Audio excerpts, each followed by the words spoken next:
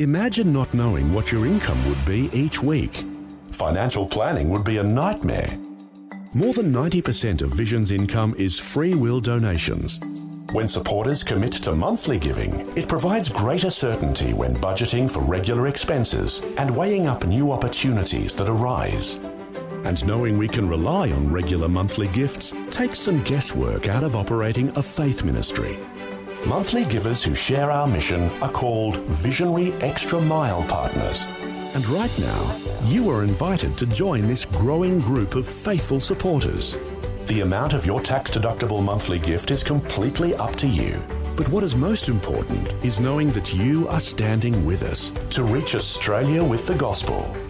To become a Visionary Extra Mile partner, click the banner in the Vision app or go to vision.org.au/extra mile. It only takes a few minutes, but will have an eternal impact. Vision. This podcast is made available by Vision Christian Media, thanks to the generosity of our supporters. Your donation today means great podcasts like this remain available to help people look to God daily. Please make your donation today at vision.org.au. I wonder when we stand before God if we will not be questioned about what we did with our time. Time is a non-renewable resource. Moses said, "Teach us to number our days." And Pastor Greg Laurie gets real specific. So much time is wasted every single day, and guess what it's wasted on? A cell phone, checking your Facebook page, going over to Pinterest, whatever it is you look at, and before you know it, you've actually wasted so much time. This is the day when the lost are found. This is the day for a new beginning. Amazing grace, how sweet the sound. Again you hear all the angels are singing. This is the day when life begins. Apparently, we spend over 3 hours a day watching television. Now that's actually down 33% from 2014, which is great, right? But hang on, we spend more than 11 hours a day connected to some kind of media. It's not TV, then smartphones, games or computers. Well, today on A New Beginning, Pastor Greg Laurie says we need to rethink how we allocate our time and attention. Jesus could return soon, even today. So what should we be doing when he comes? This is the day when life begins. Heard a story about a traveling salesman that was out on the road. He had a really long, hard day. He returned to his hotel room.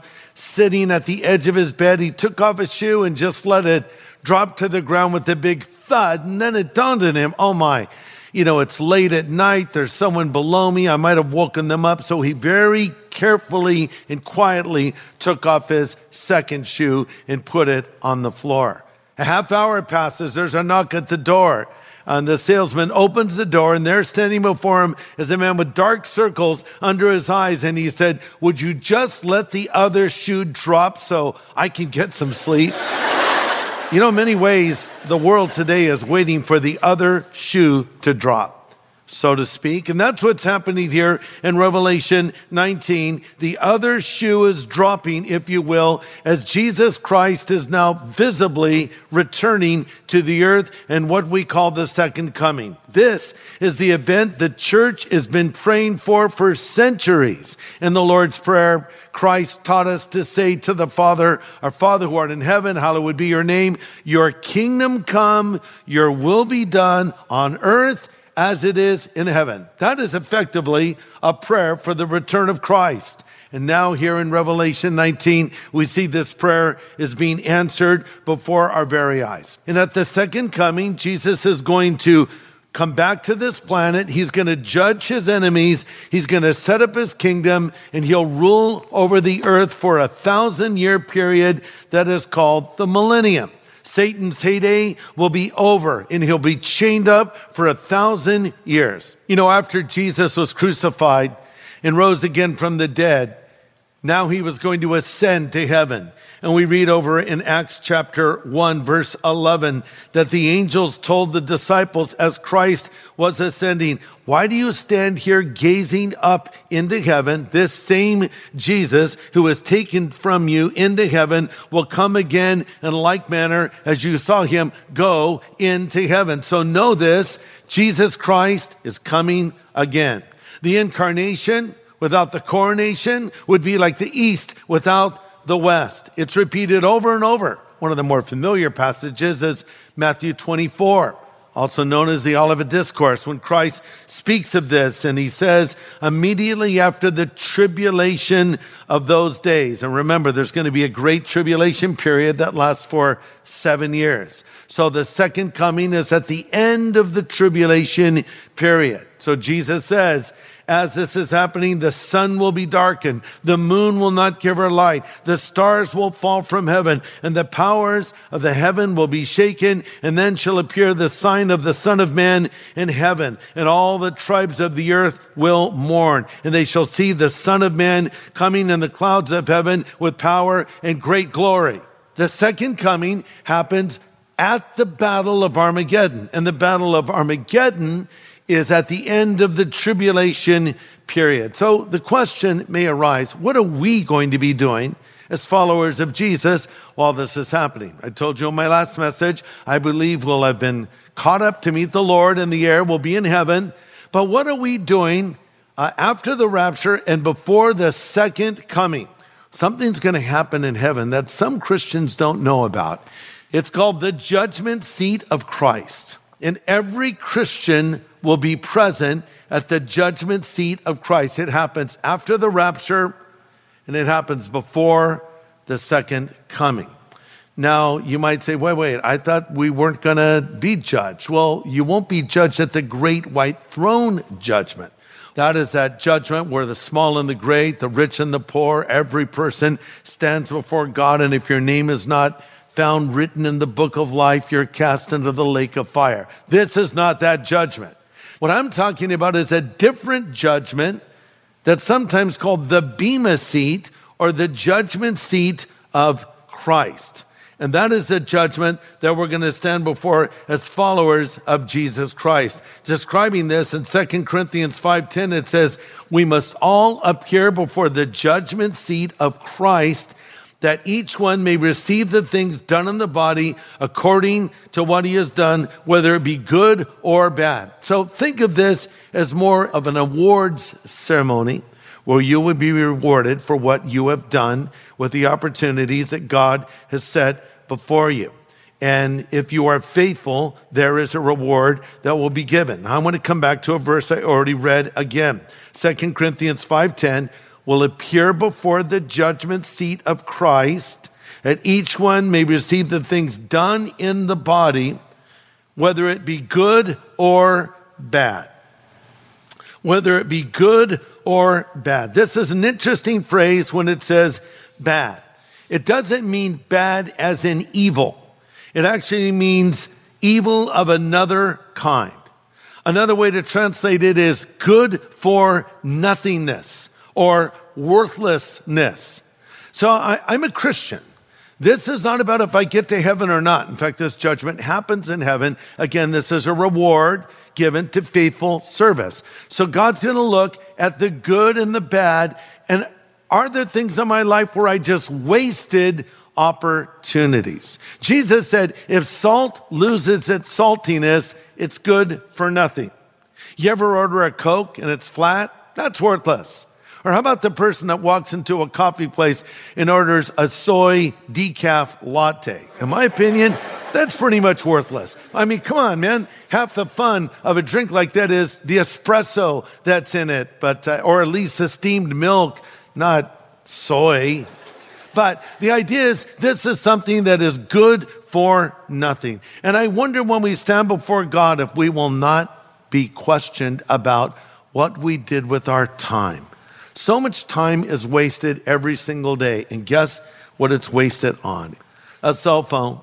And this cell phone consumes so much of our time. Did you know that kids spend 8 to 12 hours a day on a cell phone? And teenagers spend around 9 hours a day, and adults spend 4.5 hours a day on cell phones. And you know how it works. You just open it up in the morning and you just start scrolling through Instagram, scrolling through Twitter, checking your Facebook page, going over to Pinterest, whatever it is you look at. And before you know it, you've burned up so much screen time and you've actually wasted so much time. It's a big waste of life in many ways. And I think we need to make a conscious effort to put these devices down and to spend time with each other, talking to each other, listening to each other, not checking our phone or even our watch that will beep or vibrate. No, but talk with each other. And most importantly, we need to spend time with the Lord. Well, thanks for joining us today. You're listening to A New Beginning with Pastor Greg Laurie. He's the senior pastor of Harvest Christian Fellowship in California and also the featured speaker of the Harvest events worldwide. And we're talking about how we spend our time. Pastor Greg is helping us to see our time management from a heavenly perspective. As you know, I've written a book called Billy Graham, The Man I Knew. And Billy Graham was asked the question if he had any regrets in life. And his response was, yes, he wished he had spent more time praying, more time studying the Bible. He wished he had spent less time traveling and taking speaking engagements. And then he said, I wished I'd spent more time telling the Lord how much I love him. The Bible says, be still and know that I am God. Because one day I'm going to be held accountable for what I did with my time. But it may not just be a waste of time, but it's missed opportunities. The evil of complacency, the evil of neglect. Let me illustrate. Let's say you're walking on the street and a house is on fire. And you stop and you pull your phone out, not to call 911, but to take a picture. Then you keep walking. I mean, maybe you could be a hero and rush in and try to save someone. At the very least, call 911. But if you were to just take a picture and keep walking when human lives are in danger, that's not just neglect, that's criminal neglect.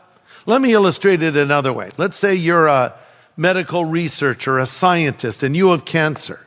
And so you go into the laboratory and you spend years doing experiments and doing everything you can to trying to find a cure for cancer. And one day you succeed and you take this shot or gulp this pill or whatever the treatment is, and instantly you're cured of your cancer. Then you keep it to yourself and don't tell anyone else. Is that a bad thing? It certainly is. I think you know where I'm going with this.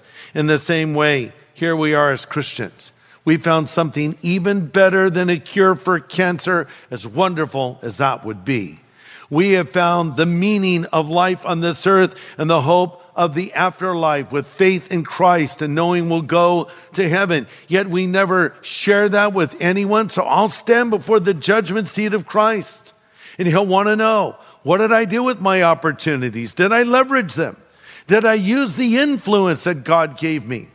Did I address my sphere of influence? I know I'm supposed to go into all the world and preach the gospel, but did I go into all of my world and preach the gospel? Did I reach out to people that I know? How did I use my resources? How did I spend my money? These things all will be reviewed at the judgment seat of Jesus Christ. And I think we'll be in for some surprises. Because we probably think that the winners are going to be all the super Christians out there. Billy Graham will have so many crowns, he won't even be able to carry them all. Or people like Elizabeth Elliot or Corrie ten Boom or someone like Johnny Erickson Tata with all that she's dealt with in life, how she'll be rewarded. And I have no doubt that those saints will all be rewarded. But we might be shocked when there is a sweep of the awards at the judgment seat of Christ by some woman named Maud Firkenbinder. Have you heard of her? Well, she doesn't exist. She's just some person I made up. But I imagine Maud Firkenbinder as an elderly little lady. She never wrote a book. She never preached in a crusade. You don't even know her name. But while all the others were doing their work, she was doing hers. While Billy was preaching in stadiums, Maud Firkenbinder was on her knees praying. She'll be rewarded. Remember, this judgment is not about success as we like to define success. It's about faithfulness to the Lord. So this is all happening up in heaven. Well, our honeymoon is coming because we're now joined to Christ as his bride. Now it's time for our honeymoon. Where are we going? Niagara Falls, Hawaii, Tahiti? Actually, we're coming back to planet Earth with our bridegroom, Jesus Christ. Know this, at the rapture, God gives us a first-class round-trip ticket. Yes, I'm going up, but I'm going to come back down again. Look at Revelation 19, verse 11. Now I saw heaven open, and behold, a white horse. And he that sat in him was called Faithful and True. And in righteousness he judges and makes war. His eyes were like a flame of fire. On his head were many crowns. He had a name written that no one knew except himself. And he is clothed with a robe dipped in blood. And his name is called the Word of God. And the armies in heaven, clothed in fine linen, white and clean, followed him on white horses. What a powerful passage that is. Look at verse 11. He's called Faithful and True. This is in contrast to the devil who is unfaithful and he lies. Jesus said in John 8:44 to the Pharisees, you belong to your father, the devil, and you want to carry out your father's desires. He's a murderer from the beginning, and he is a liar, and he is the father of lies. No, our Lord is faithful and true. But of course, not everyone thinks that. For the non-believer, God is never fair in what he does. And when men go out and break God's laws that he gives us for our own protection, and then they face the inevitable consequences, they shake a fist in the face of God and blame him. But the fact is, he's faithful and true. And God keeps his promises. Think about it. Jesus said, I'll never leave you or forsake you. Jesus said, my peace I give to you, not as the world gives, give I unto you. Let not your heart be troubled, neither let it be afraid. Has the Lord not kept his promises to you? Well, he's going to keep all of his promises, including his promise to come again. Because he said in John 14:3, I go to prepare a place for you. And if I go and prepare a place for you, I will come again to receive you unto myself, that where I am, you may be also. Now, I want to point out something. Judgment is not God's happy place. Do you have a happy place? Usually a person has something they like to do. You know, some people, it's when they're eating. Another person when they're exercising. I don't understand that, but they say there's this release of endorphins when you run. At least they experience it. I've never met an endorphin. The only time I think I've had an endorphin released is actually when I was eating. But we have our happy place, things we like to do.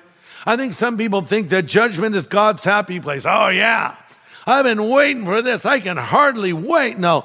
It's the opposite of that. Remember, we read in Scripture that God is not willing that any should perish. And also we read, God takes no pleasure in the death of the wicked.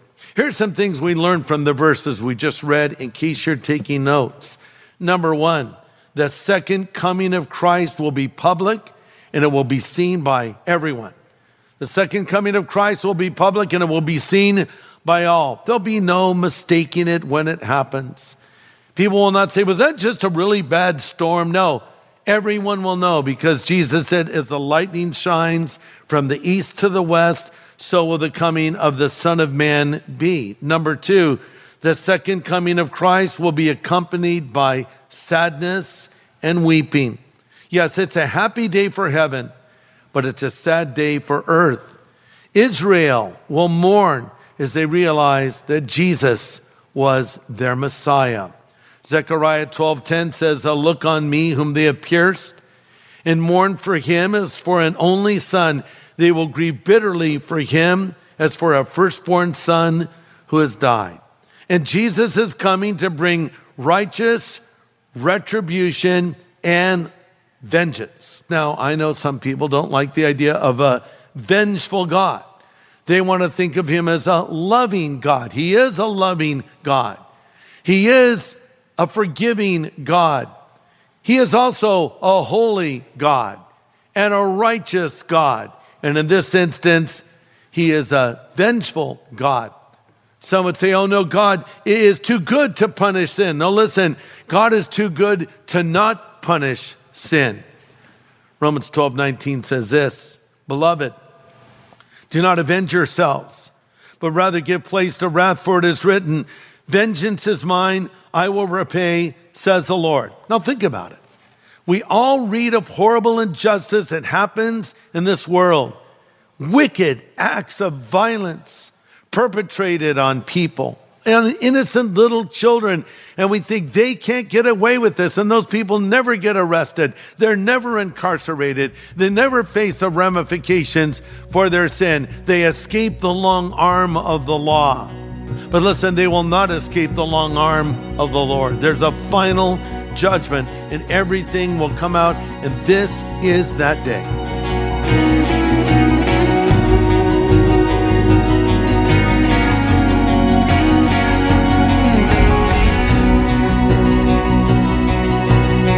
Important insight today from Pastor Greg Laurie and our in-depth study series in the book of Revelation.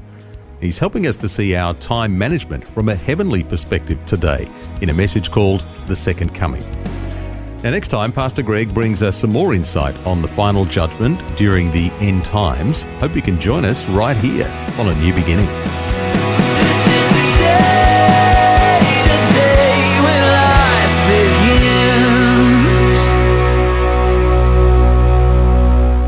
Now, for a copy of Pastor Greg's full message from today, get in touch with Vision Christian Store. It was called The Second Coming.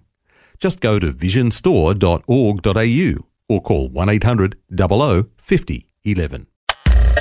Thanks for taking time to listen to this audio on demand from Vision Christian Media. To find out more about us, go to vision.org.au.